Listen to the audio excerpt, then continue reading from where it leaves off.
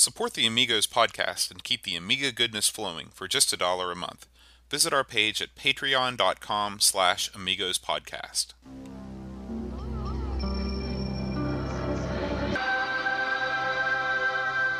Amiga, the first personal computer that gives you a creative edge. Amigos, the podcast about everything Amiga. Amigos is a proud member of the Throwback Network, your home for quality retro podcasts. And now, here are your hosts, Aaron Dowdy and John Bodovkar Schaller. Hi, welcome to Amigos. I'm John. And I'm Aaron. And we're glad you're listening. Today we're going to talk about Zool. But first, we have some feedback this week, Aaron. All right, great. Let's hear it. Well, we got a message from Finland. So here we go. Outstanding. Greetings from Finland. I have now listened to every episode and really enjoy your podcast. I have to admit being a little surprised hearing that you're from the U.S. But your perspective is really refreshing, and actually I've never played some of the games you've covered.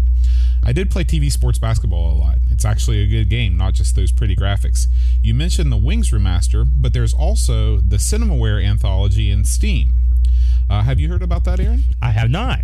It is. I looked it up. It's on. Like I said, it's on Steam. You can choose to play either the Amiga version or the DOS version of Cinemaware. It seems like almost all of the Cinemaware games. Really? All the games run on Windows 7 and Windows 8. It's called the Cinemaware Anthology 1986 to 1991, and it includes the following titles: Defender of the Crown, SDI, The King of Chicago, Sinbad and the Throne of the Falcon. I mean, a ton of games. It's got Wings, It Came from the Desert, Parts 1 and 2, Rocket Ranger, all the TV sports games. It's $10. What a deal. Yeah. And you could play the DOS or Amiga versions of those? Yeah, you can choose at the beginning which one you want to play. Or if they're emulated, or wonder how they did that. I don't know, but I think $10. Yeah, for what $10. A steal. And the thing is, I didn't buy any of these games obviously when they came out, but I'd like to support these guys because Cinemaware is an awesome company and give some, because I'm sure some of this money makes its way back to the creators. At least I hope so. I don't know who even owns the rights to that stuff anymore. Yeah, that's so awesome. I can't believe that. I did not know about that. I had no idea, so I'm definitely going to pick this up. Yes. So he says it's highly recommended if you're into Cinemaware games, and he said, I just wanted to say thanks for your output so far and keep up the good work. Best regards, Yari. Outstanding. Thanks. Yeah, good call, thank you, Yari. buddy. And I hope I'm saying your name right. Most of my source of Nordic language comes from Skyrim. Have you been to Finland before? I know you're a world traveler. I've never been to any of the countries up there. I'd love to go to Finland or some of the Scandinavian countries, but never been. There's also some news that I don't know if you heard about that kind of comes just in time in that Charlie Brown sense of just in time.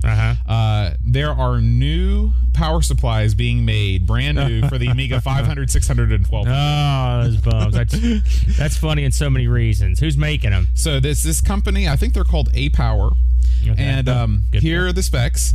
They've got a 7-colored slow changing power LED. Ooh. It's much smaller than the original power supply in an Amiga. Mm-hmm. It's beige in color, so it will match your case. That's important. Are they like? Have you seen these? They look like.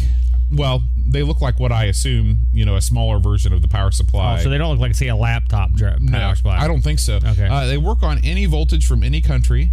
So, 100, 240, whatever, 50 or 60 hertz.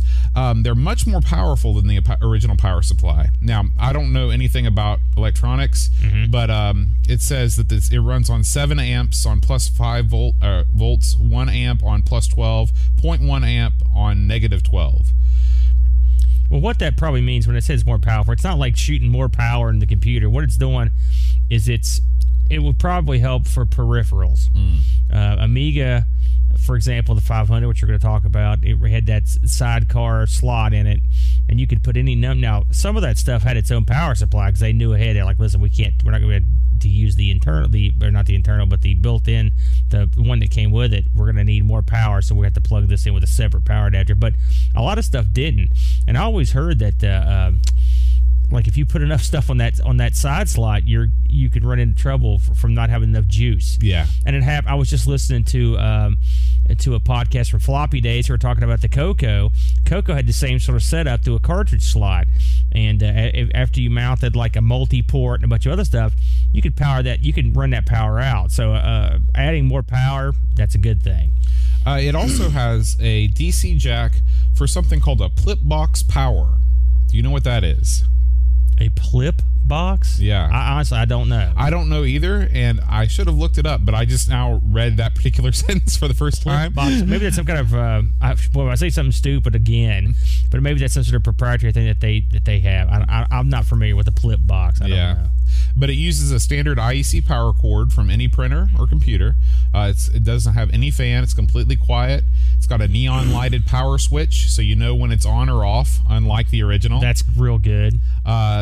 It's overload protected. Okay. And it's also short protected. It goes into a pulse mode until the short is fixed, and then it'll auto reset when the short is fixed. Nice. Here's the price. Okay. $69. Oh, that's not bad. Not bad at all. I'm just thinking how much for those that recall, we're putting together a boat, a Amiga 500, and so I didn't have a power supply for it, so I've had to go to a fella on eBay who makes a converter that will go to the Amiga from a AT style power supply, which anyone that knows anything about Amiga power supplies knows the biggest pain in the butt is the fact that they have that wacky port on the back for the power supply, that square port with the 5 pins.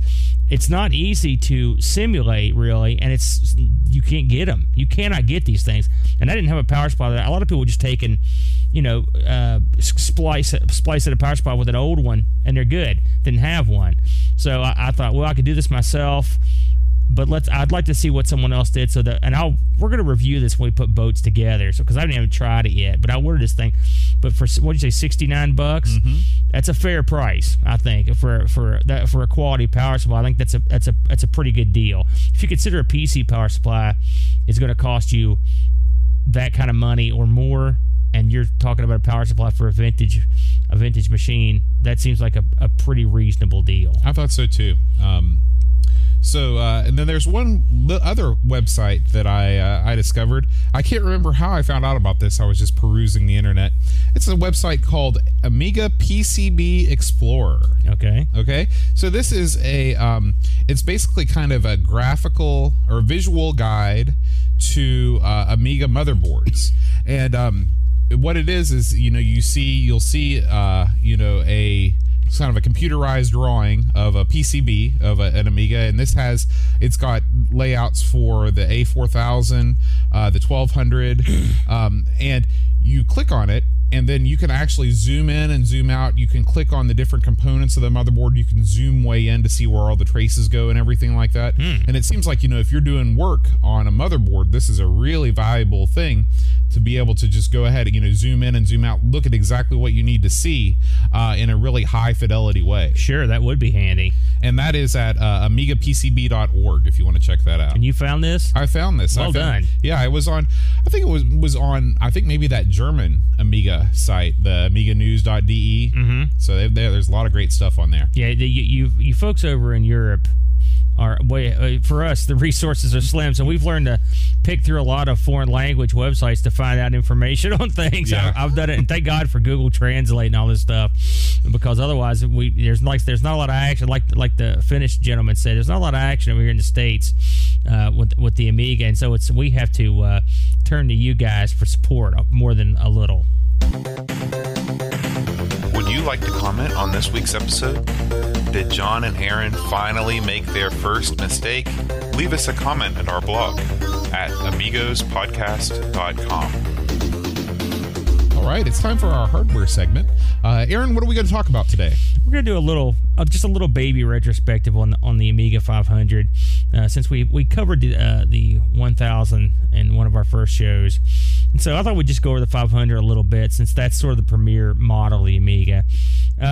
I did a lot of research on this. It's funny. There's quite a bit of stuff out on the technical aspects of the computer, what the chipset, the peripherals, the screen modes, and whatnot. But I was looking for stuff like sales figures, for example, and that stuff's a lot harder to find and a little bit more convoluted.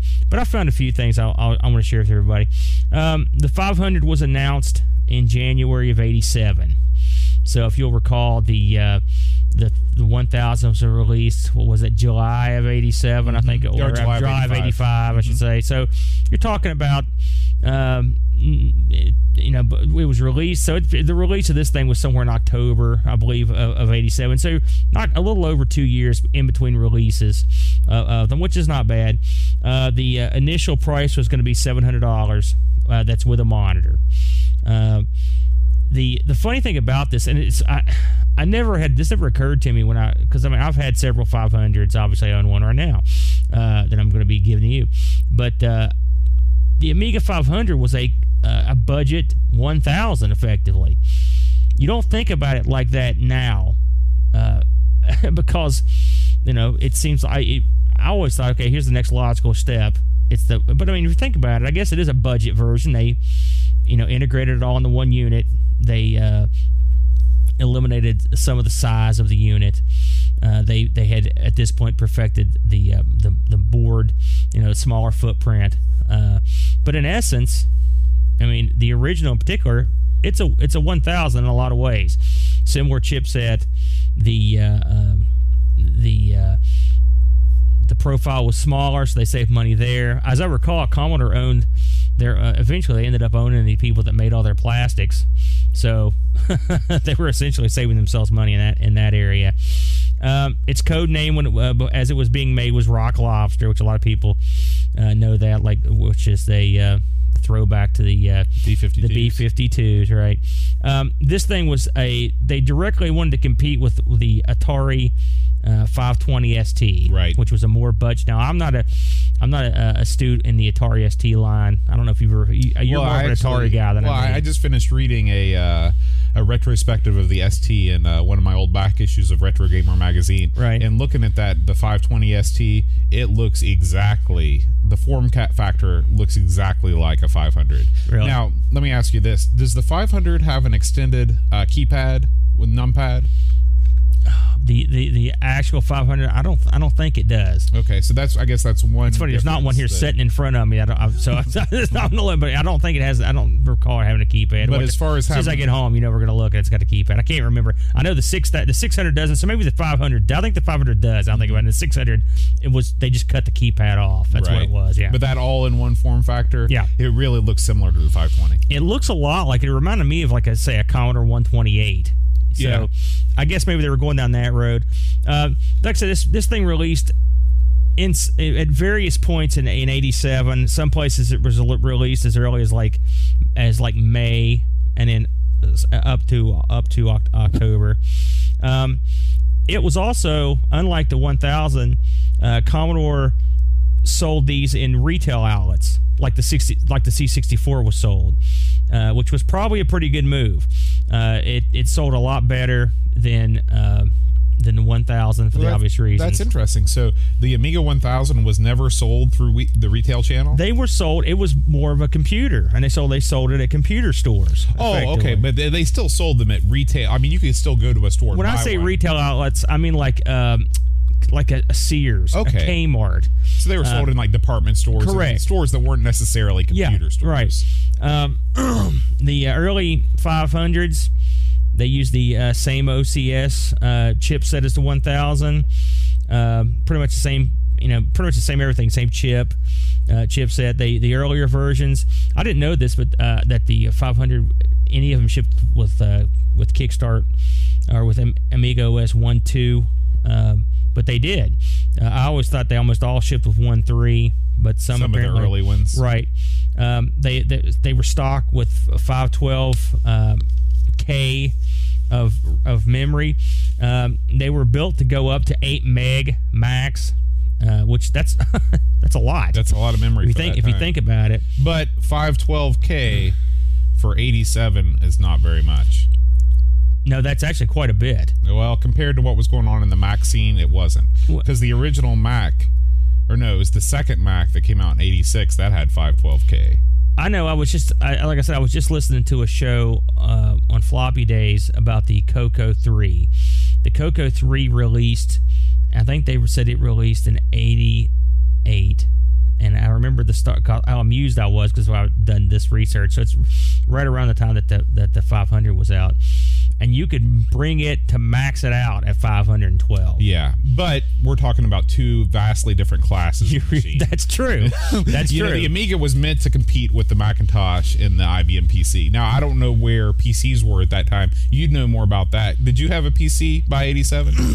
Yes, I had. No, I was still on the Coco because I actually had a Coco 3 before we ever got our first PC. So at that time, I was still in the Coco. But it would be interesting to know where the PCs were at that time. Whether they were shipping with 512 or still 256. For the longest time, I remember because I was in high school at the time, and they were that. I mean, it was. I don't think we had anywhere near 512 in our PC at school. Mm-hmm. And a lot of memory in the PC was sort of worthless too, depending on how it was all about the memory manager and what you were using. Right. Memory in the PC, it's a whole other story there. Of course, Amiga has its own everything memory. Everything has issues with memory. Like I said, pretty much the stock system, same sound chip. It had a 880K standard Amiga floppy drive. It had the usual ports you would expect on the back. The one thing it didn't have, and boy, what a pain, as we know, is that it had a video port, but it did not have a video. It had audio out. It did not have video out as a composite port. So what it did have was a video port. And the only ways you could use this thing were with a Amiga monitor, a multi-sync monitor with the cable, or the dreaded A520, which is the RF modulator thingy that Commodore put out for the Amiga. I can tell you, folks, from experience that, and I'm sure anyone that's had one of these things can identify with it. This was a horrible item. It sticks out about 8 inches off the back of straight behind the Amiga, so you can't tuck the Amiga into a little nook. It has to have a lot of leeway out. I mean, like, it's a good at least 6 inches out. And the problem with this thing is, and I've seen this happen firsthand. I was in a room when it happened. If that thing wiggled, you could literally blow up the machine with it. And it happened to a friend of mine. He had shoved his Amiga back too far, and the end of the 520 caught on the side of his desk, and it tilted and gone. Amiga gone. So that we had to take that one back to get it repaired. So this was a horrible thing. I guess again it was a cost-cutting measure to take and put that on there, but I hated it. and I think anyone that knows anything about it now would agree with you. Would agree on that. The 500 was built to be the cost version because it came out about the same time as the 2000.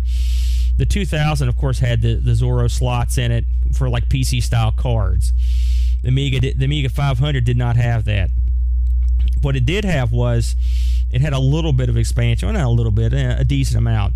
It had what's called the trapdoor slot, which is the underside slot where you can stick more memory. This was referred to often as slow memory because it's a memory thing with Amigas. And also usually I know whenever I've upgraded that belly slot, you put a real-time clock in there as well. That was usually, it's a lot like the 1000 has similar. What was the first Amiga to include a real-time clock? Was that the 1200? To include it? Yeah. I'd say it's probably the 2000. I can't don't hold me to that, but I would not be surprised if it was. But then again, it seems like I saw those real-time clock modules. I'm not sure it even came with one. I think it supported a module, but I'm not 100% sure it even came with one. Really? It's funny that the real-time clock didn't seem like a big deal to anyone for a long time. Yeah. Of course, the Cocos never had one, and that's another thing. I know more about Macs than anything else, and the Mac, it included a real-time clock from the beginning. And that was mostly used, if you talk to old Mac heads, to make sure that their system hadn't frozen. Because if that clock was still moving, you didn't have to reach behind and turn it off and turn it back on. Great. The Amiga did have one nice feature for a budget machine, which prolonged its life, I guess, is that the main processor was socketed. And so you could pop that out. That is a great feature. You can directly upgrade to a 6820 or 30 or 40 with the expansion slot and some rigmarole. Basically, you're popping the other one out. They had, of course, much like the 1000 I had, you could pop that processor out and stick weird peripherals in that socket, PC bridge boards and stuff, and that sort of thing. Now, when you got your 500, the 500 that you're loaning me, did that one have a stock processor in it, or had it been upgraded? I got that one with a bulk of stuff. I believe, I think it's got a stock processor. I don't recall it having anything extra on it. I got two, one of which I sold, and I don't remember which was which. So I'm not 100% sure what it's got on it. The expansions on the 5, you've got the side expansion port that was mostly used.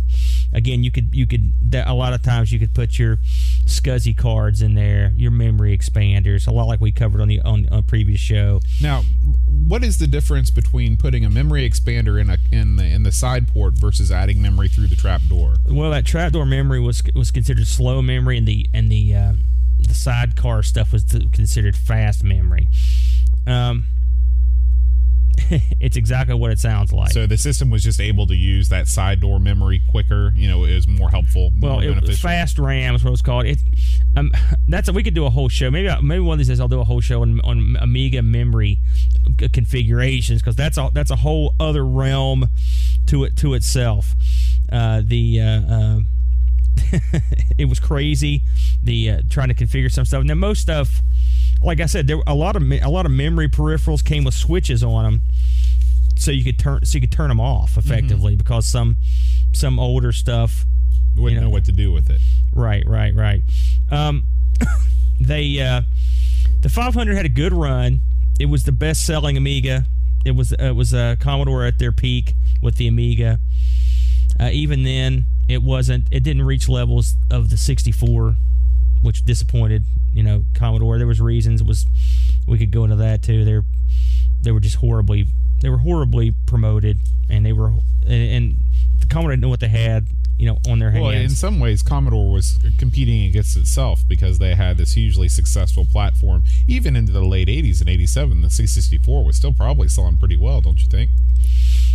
Yeah, well, if you think about it, I remember hearing something on TV one time that they had sold 80,000 C64s in like something ludicrous like 95 or something, and or 94. I don't know where they even got these things. It was after Commodore was gone, but they'd been sold in like Russia or China or something like that. If you consider that, it's hard. I mean, is the C64, if not the best, it's one of the all-time best-selling. Yeah, I know. I computers. remember reading that. And who knows if this is still true, but for a long time it was the all-time best-selling computer. I don't know what would have caught it, because also it was around forever. Right. So it's hard to follow that up. And again, at that point, Commodore's business practices were their undoing. They're overpaid executives and that sort of thing. The 500 eventually was upgraded, or a new model came out, which is a 500 plus. That's when you get into the enhanced chipset. You get into a newer version of Workbench, Kickstart, the whole 9 yards. And then from there, somewhere in like I think it was like 92-ish when the 600 came out, they sort of discontinued the 5. The 600, which I won't get into too much on this show, but it was a weak replacement for the 5 in that it was basically the 5 with the few. The problem, another thing they ran into with the Amiga is that they really didn't do a lot of upgrading to their base models. I mean, it's a lot. It reminds me a lot of Atari. The Atari 400 is pretty similar to the Atari 1200 XL. I mean, in most ways, it's the same machine with the certain just more RAM. Yeah, exactly, and that's effectively what Commodore did. They just released the same thing over and over. The gimmick on the 600 was it had a PCMCIA card slot in it. It had an internal hard drive connector, and it was small. But I mean, if you're using the same processor and the same everything, after a while, what are you doing? It's time to move on. You're talking 7 years later. You should have had something else cooking. And then eventually the 1200 came out, which the 1200 ended up being what the 500 had originally been planned to be. They cut out a lot of the stuff in the design to come up with the 500 that so they're sturdy. My cats tried to kill mine, and it's still kicking. I've never seen one really not work. I mean, it's amazing. They're very sturdy machines. I think part of the help is having that power supply located off the board, out of the system helps. They don't really run hot. I've plugged a line of peripherals into them, and they still keep on going. The hard drive's a nice addition. They had their quirks. Of course, the Amiga line, the biggest quirk is, and we ran into this last week, is when you hook up a couple floppy drives to them, you'd like to be able to use them. But the Amiga, I guess because of piracy, a lot of times, even if you had a multiple disc game, they would just ignore the second drive and just make you swap out the first. And so often those drives would get worn out because you use them so much. So that was the problem.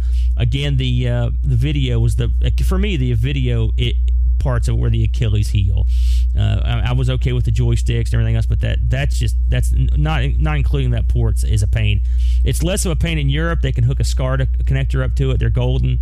Unfortunately, over here we don't have SCART, so we have to grin and bear it. Right. It would be interesting to know, and I didn't look to see if the 520 ST had what kind of outputs it had, if it had the composite out, just to kind of give it parity, just because if that was what the 500 was going up against, Commodore must have known that they're selling this thing that is essentially a games machine, and people want to hook it up to their TV. Mm-hmm. But it'll be interesting to know if the 520 did. Well, I will say that it often came with a 520. Now, it doesn't help us now, but that was something that was often part of the deal. We're talking about two different 520s. Oh, you're talking about the ST. Yeah. I see. The ST had more of a, as much as musical as the Amiga was, I think the ST had a lot of action musically. The ST actually had MIDI in and out. Which was insane for a computer. That was really the only computer all the way up into the 90s. People were still using Atari STs for MIDI. Fatboy Slim, remember that guy? Yeah. He recorded that "You've Come a Long Way, Baby" had all those hits on it on an ST. It was part of his studio get up. Now Amigas could be MIDI'd. I will say that it was. They just didn't. You needed a separate box for it. It was a separate. It was a little adapter. Yeah. But I think there was a way that. It seems like I read somewhere that the way the Amiga handled the stereo output was not as efficient in a studio. In a studio setting as the Atari ST, like there was something to do with the way it processed sound, or I don't know what it was, but I remember I always heard that it was better for a studio musician to use the ST. I guess maybe it's like the Mac with publishing, right? Yeah, it became the preferred one. Did you said you used to own an Atari ST? I never did. I never owned an ST. In fact, I hated the ST for the longest time because as a kid, it was the thing that was pushing the 8-bits out of the way, and that was the computer that I had. So, when Antic magazine stopped calling itself Antic and started calling itself Start and just had 3 pages in the back that were for 8-bits, I just couldn't stand it because I was a kid. I couldn't afford an ST. It's funny. We're both sort of Atari guys in a way. We ought to get an ST and fool with it just to see what it's like. Yeah, and they're cheap. I mean, compared to Amigas, they're cheap. Well, we got to get a Falcon. Oh, that way we can drop a dime. Yeah.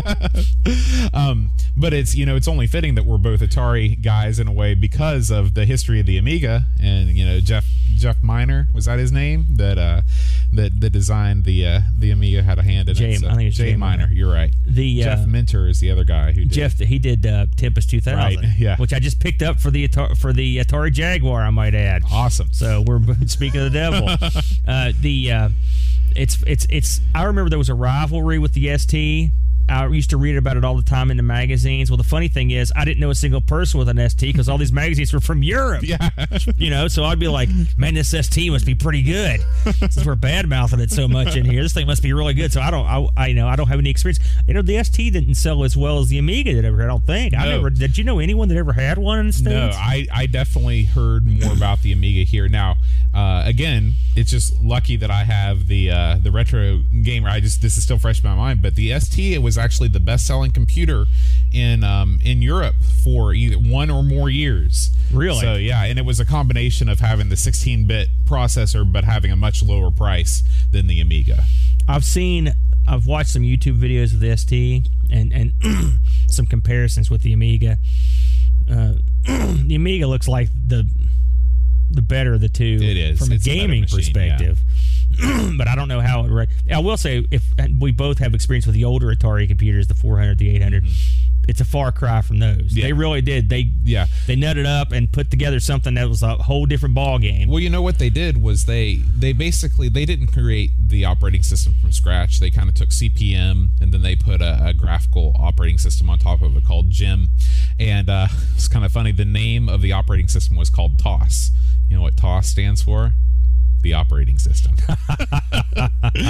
And you know, it didn't really seem like it had the soul of the Amiga, and a lot of the ports were just kind of lazy. The games that we've played on here, you know, looking at the ST versions, just not as good. And you know, part of it, I'm sure, is the way that the Amiga was able to process graphics, I think, was better than the ST. But part of it, I think, was just, you know, they're like, well, it's on the Amiga, let's just pop it over to the ST and see how it does. Yeah, they must have been fairly decent, easy to port back and forth. Did the of course, this is not an ST show, but did the Atari ST have Atari style joystick ports on it, or did they have something else? Boy, you know, that's a great question. I want to say they did, because I don't recall ever seeing any ST-specific joysticks at, you know, Classic Gaming Expo or anything like that. You're right. I don't remember seeing like that either. So, but tune in to our next podcast as soon as we, you know, when we finish up the Amiga, where we explore the Atari ST and the Coco 3. Well, maybe we have to have once we get our ST, we'll have to have a battle. Yeah. And see which one we'll All right. Well, that was a great segment, Aaron. Let's move on to... Thank you. Let's move on to the game. Are you enjoying the Amigos podcast? If so, please take a moment to write us a review on iTunes. iTunes is how most people discover podcasts, and by writing a review, you'll help us get to the top of the retro gaming and computing section. Thanks! All right, this week's game is Zool, Ninja of the Nth Dimension. It's my favorite ninja game, allegedly. Unbeknownst to you. So Zool is a platform game originally produced for the Amiga by Gremlin Graphics in 1992. It was later ported to several other platforms and followed by Zool 2 in 1993. So Zool was originally developed and intended as a rival to Sega's Sonic the Hedgehog.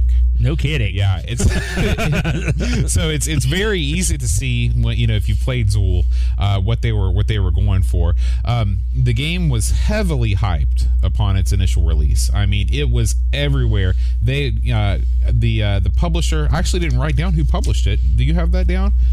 Maybe, do you think Gremlin Graphics published it also? I'm not 100% sure. I knew Gremlin, obviously, because there's the big splash screen and the chin-ups and all that junk on there. But I guess that they sent out, you know, full-page ads to all the magazines. I know when it came out. I remember when it came out, and it was a big deal. There was a lot of hype. Yeah, and so it also was bundled with the newly launched Amiga 1200. But it wasn't. Was it out? It had to have been out before that, though, wasn't it? Did they release like a? It's possible that they released version, it. Well, yeah, and what happened was this is just another, you know, misstep. They bundled it with the 1200, or maybe it wasn't a misstep, and then they later released the AGA version separately. So they got you twice, you know. That's the one I played, by the way, the AGA version. Yeah. Obviously. So Zool was also ported to a ton of other stuff. I was surprised. I looked over the ports. I was like, I don't even know what this is. Yeah. So, you know, you got your usuals, the ST, the Game Boy, Mega Drive, the Genesis. Game Boy, that's not a usual. That's bizarre. An Amiga port to the Game Boy? That could only happen a few times. I think about, you know, the Addams Family. Well, yeah. Like that. Master System, Game Gear, CD32 had a version.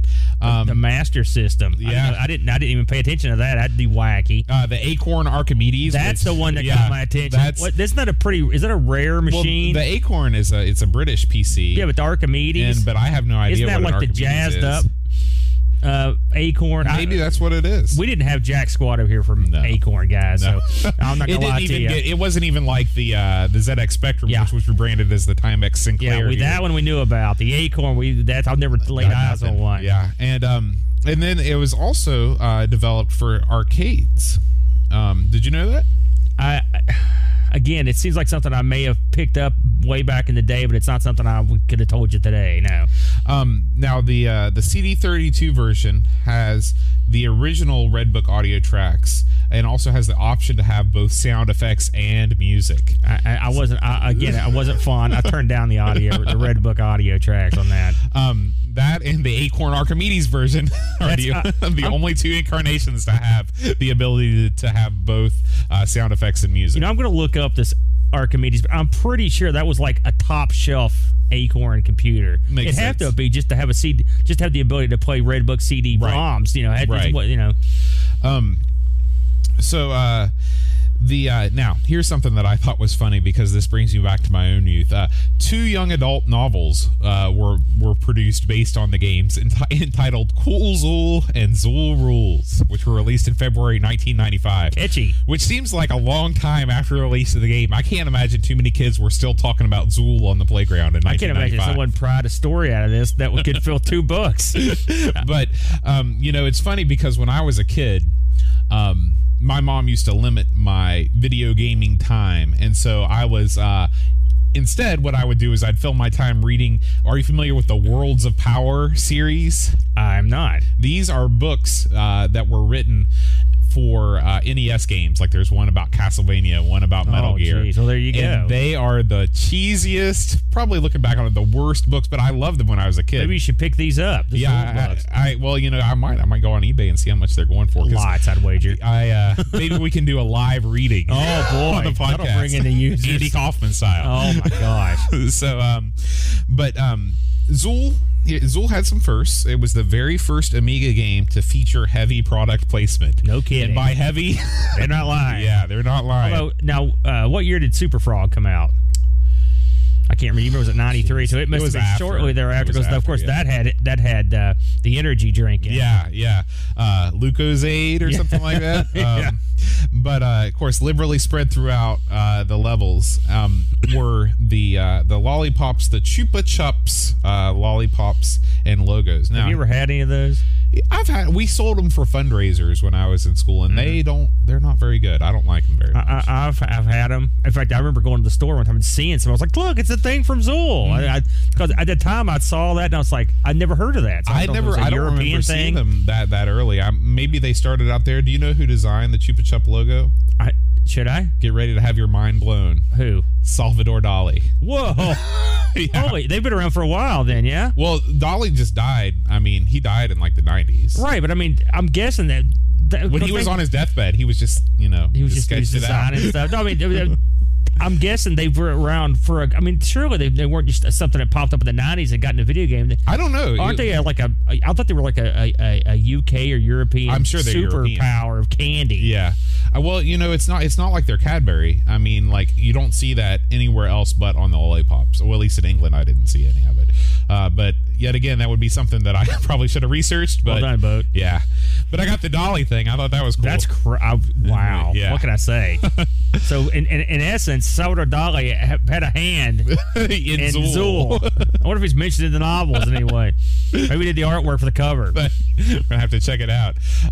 Now, the game caused confusion right off the bat because many of the reviewers that played the game before Zool came out described Zool as an ant. Right.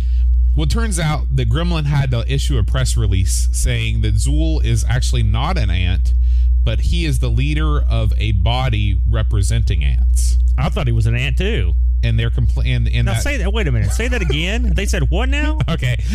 So Gremlins later issued a press release claiming to be that in itself is ludicrous. Yeah, claiming that he is a leader of a body, like a group of people that represent ants that are complaining about the misrepresentation of their hardworking and gentle species. But he's not an ant. What is he? He's the leader of a body. I have no idea what Zool is. I love to see this. Has anyone got the video of this press conference? I can just see. I'm picturing like an NFL coach, in front of. He's not an ant. I will say this: that, in this political season in America, that sounds like a political answer to a question. That's so ludicrous and makes no sense.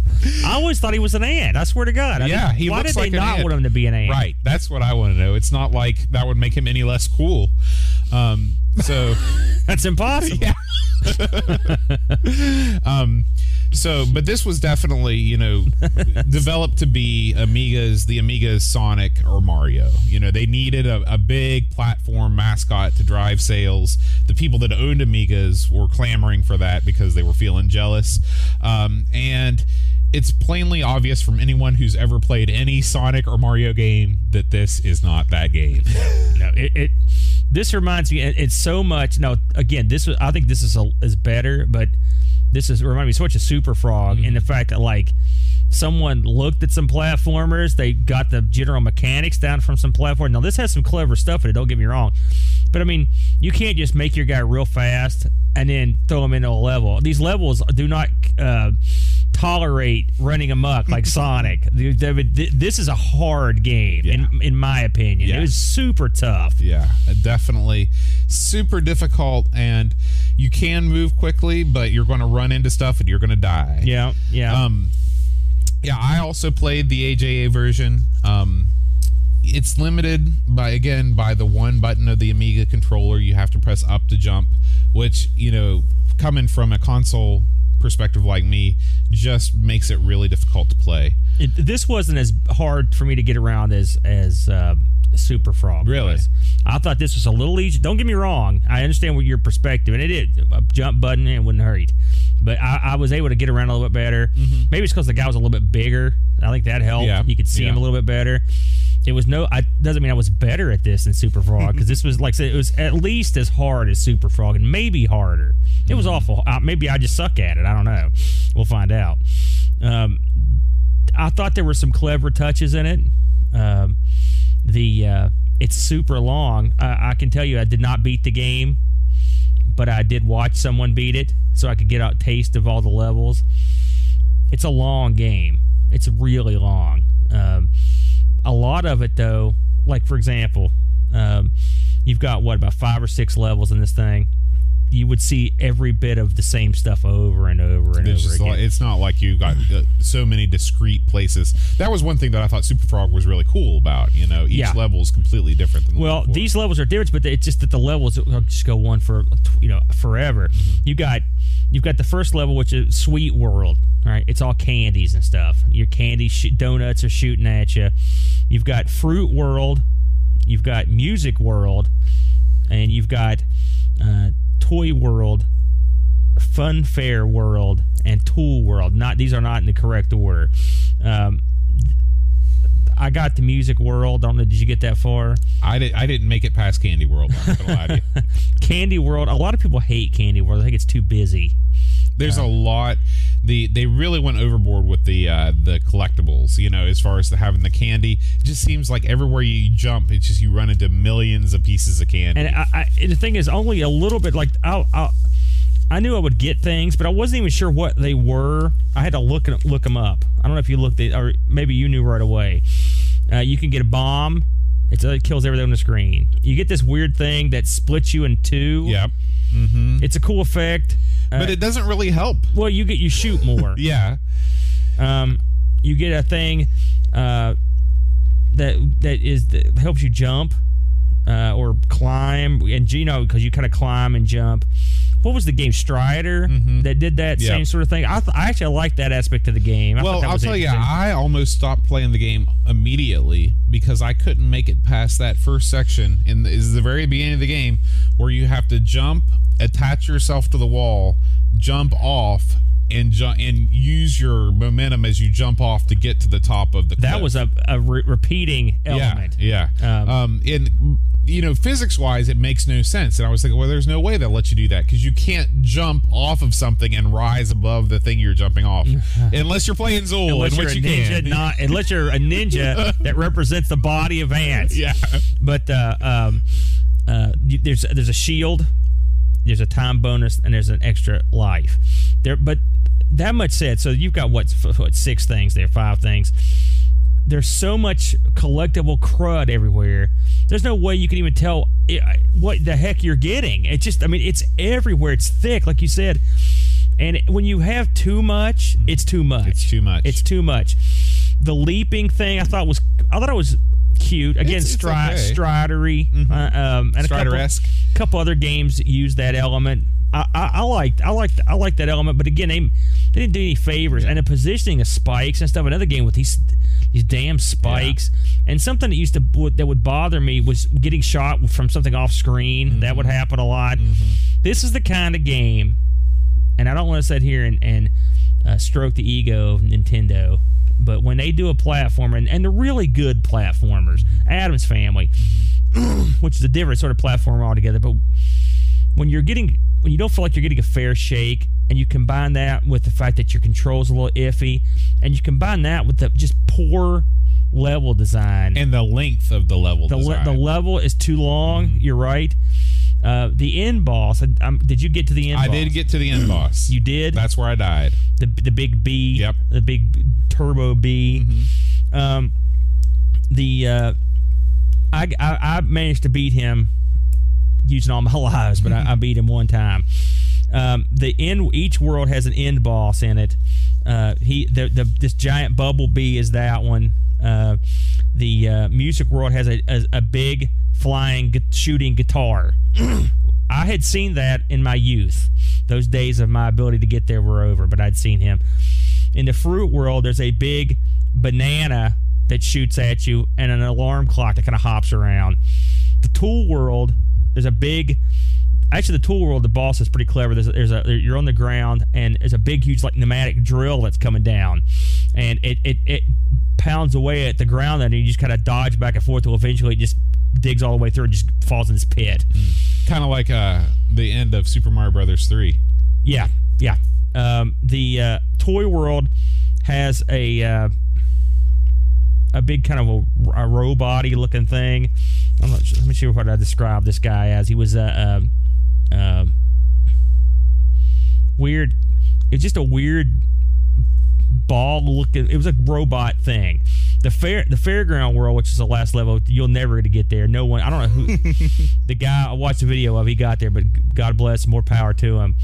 Had this weird. It was a clown with an eye stalk and a long tongue and an eyeball on the end of his tongue. Wow.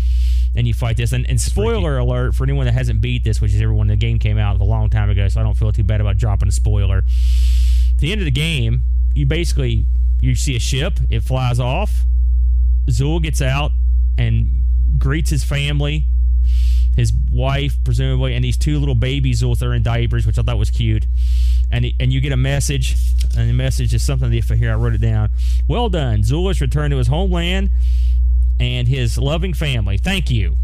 That's what it says. And then that's the end of the game. And also, did you know about the bonus level that you can get to from the second level? Which I didn't know this either until I did some research. No idea. On the second level, on the music level, I say second level, but the first level has 6 parts. Second level. There's a big piano you run across, and when you run across, it's like those notes at the store. You can play a little tune. If you play a certain set of notes, you go to a shooting level. It's like a bonus level where you're in a ship, and it's like it's sort of like an R-type. Yeah, it didn't look that good. Oh. Now I have gotten to that again when I was younger, accidentally. It is what it is. It's neat that it's in there, though. It is. Another thing I saw I think it was the last level, which I thought was amusing. Oh, another thing on the I think it was the tool level. It's hammers are chasing you around, and you can get on this. There's those things you see at the carnival that you hit the thing that goes up and dings a bell. Yeah. You can stand if you stand in the right spot and the hammer comes down, it'll shoot you up in the air. Oh, that's cool. Which I thought was funny. And the best part, and I will give him credit on this. This is very clever. Zool's running around, and he comes across this gigantic arcade machine of Zool. And he's on the control panel, and on the screen you see Zool running, and these officers are coming at him. And if you run back and forth onto the arcade buttons, he'll make him jump. Huh. And so you can actually play the game with your little Zool. That's pretty cool. I thought that was pretty cool. That was on the toy level that you could do that. So it's not like this game didn't have any charm. It's just level design controls. That's what it lacked. It wasn't bad. It's still a fun game. I enjoyed it, but it's not one I would rush back to play again. I don't think. I kind of feel the same way. Being able to look at it with some hindsight and knowing what it was trying to do and what it was trying to be. helps it a little bit because you see what they're reaching for. But when you've got levels that are this long and it's this frustrating to play because of, like you said, the cheap shots, it just doesn't give you a lot of incentive to run back and keep playing.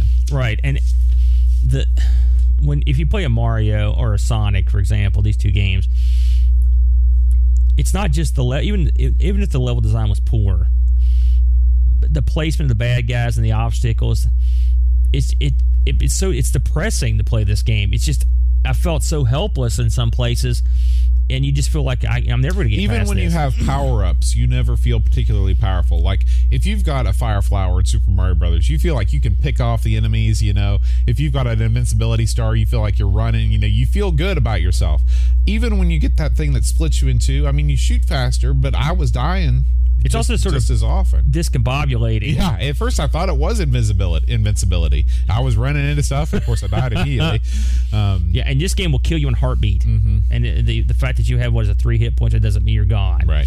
So overall, again, and I recall this game got really good reviews. It did. It scored in the 90s in most magazines. In my opinion, this isn't even in the same ballpark as Addams Family in terms of a solid platformer. No. It's definitely in the more of the realm of Super Frog. Mm-hmm. It's okay. My kid liked it. He played it quite a bit, and I know that it got released on a million different things. Now, so would you say overall you prefer this game to Super Frog? Super Frog had a lot of character. I like that. Super Frog's a better character than this ninja ant or non-ant from the nth dimension. What even is that? We don't even know.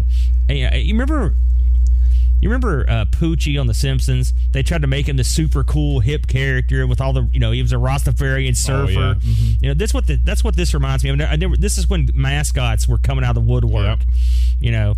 92 was that was Super Mario World. That was Sonic 2. You had those guys, but you had all these other, the bat. There was a bat guy that was a character, and you had Conker, and you had all these other guys. In the 90s, Crash Bandicoot. Yeah, all you had a zillion of them. So this guy's just another guy with another. If you saw this on a console, for example, you'd be like, there's another one, which you could see this on a console. Yeah. So I guess it'd be my thing. It didn't help either that I was reading some about the ports to the 16-bit systems, and I guess the Genesis and Super Nintendo ports they have different levels, smaller graphics and bosses.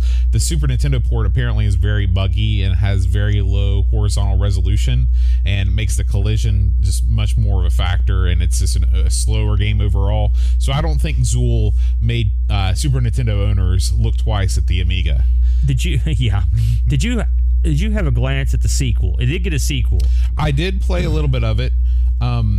It seemed like more of the same to me. Yeah, except with a chick non-ant. Yeah, I erased it from my notes. I wrote down a couple things about it, but yeah, it looked like more of the same. The graphics were slightly better, I thought, but this is one game I actually have for the Jag. Really? I picked it up a while back, and the Jag version of all the Jag games, the Atari Jaguar.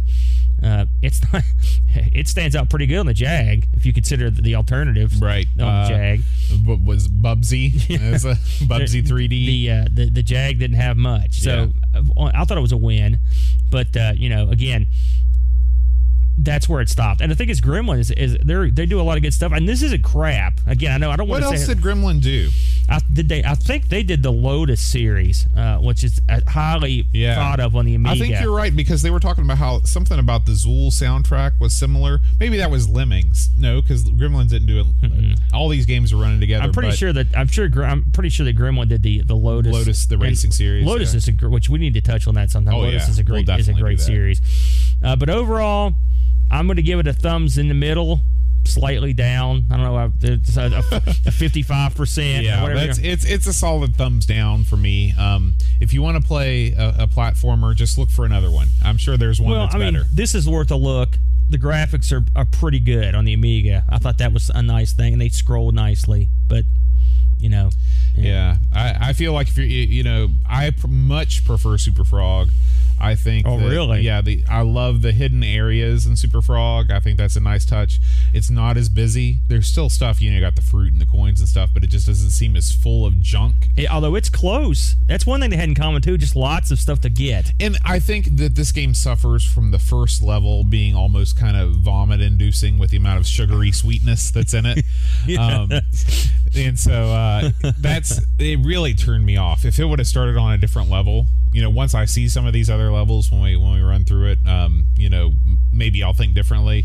But I really liked the first level of the Super Frog game. The outdoor setting I thought was kind of neat. It's funny because I hear that that's one thing I read over and over and over when I was doing some research and looking at forums and stuff, is that people just don't like that first level, the way it looks. It's funny, as a kid I thought, man, this is a pretty good looking first level. And I thought the music level, which is the next one, was pretty cool looking too. And I really, that's as far as into the game as I got. But I can see where it's very busy, and with the added bonus of all the crap, probably too much. And if they would have had some sort of like the secret areas I love in Super Frog, where you can tunnel in, and that is something that was nice in there. So, but anyway, it's a thumbs down for me, but I guess it's kind of a thumbs part way down, because there are some redeeming qualities, but I'd play something else. Score time. So, Aaron, what'd you get on this one?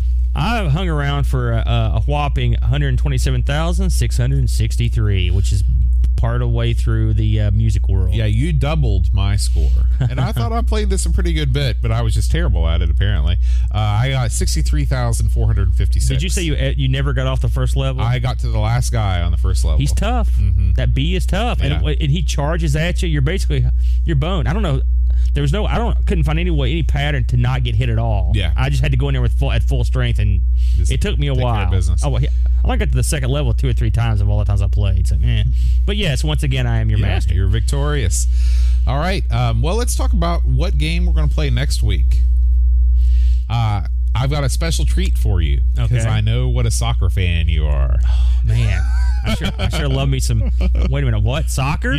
Football. Oh, gee, Have you seen on NFL games how they're spelling football? F-U-T. Yeah, like they spell it. That's the way they spell it in Europe, right?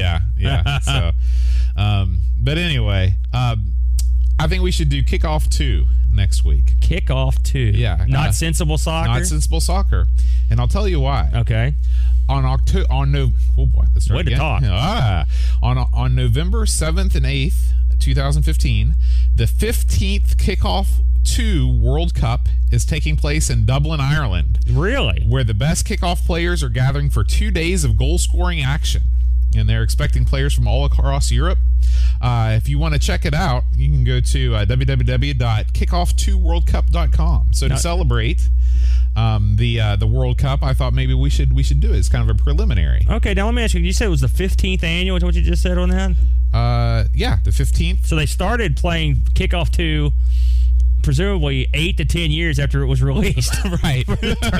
for their tournament. Someone thought, Kickoff 2 was a good game. It's the year 2000. What the hell? Exactly. Fire that sucker up. So, but, I went on Lemon Amiga and checked it out, and it turns out that a lot of people prefer Kickoff 2 to Sensible Soccer. Oh, my. I bet this is a big throwdown overseas. I'm sure. Now, apparently the learning curve to Kickoff 2 is a little bit more steep. Oh, but great. Since we're playing each other, we'll both be equally terrible. Do you know anything about soccer at all? I know that I don't understand offsides. Is it like hockey? Yeah, which I don't understand that either. So we're gonna be failing a lot, I'm guessing. But I did play actually when the XBLA version of Sensible Soccer came out. I played that quite a bit, and I enjoyed it. I like a good soccer game. I played the games on the Genesis. I'm not a huge soccer fan. Just not. Mostly just because I didn't grow up watching it. I think with any sport, if you grow up watching it, you have part of a nostalgia of growing up watching a specific team, and if you don't have that, it's harder to get into. What do you think about that? Do you agree with that? I mean, obviously, you didn't grow up watching MMA and you like that now, but you grew up watching boxing and... maybe our European fans... I'm not the biggest soccer fan, and by that I mean I don't like soccer at all, but hear me out before you just turn off the thing. Soccer is not a tradition in the States, obviously. That everywhere else on earth it is, but not here. And probably this is a speech best saved for the show, but I'll just end up by saying they've tried for 20 years to shove soccer down our throats over here to get us to watch it. And so it's not I necessarily have anything against the game, but I don't like the fact that they've been trying to beat us down to watch this for so long. It is what it is. Either like it or you don't, but it gets tiresome after a while. That much said, I do like me a good soccer game now and again. I've played some soccer games on the Neo Geo. I believe they have one on there that I've played. And I remember playing an EA one. So, heck, I'll give it a whirl. All I know about soccer is I think Pele's pretty cool, and that's about the extent of my knowledge about it. You're not going to watch the DC United this weekend? Don't know what those are. All right. Well, thanks everybody for listening. Until next time, adios.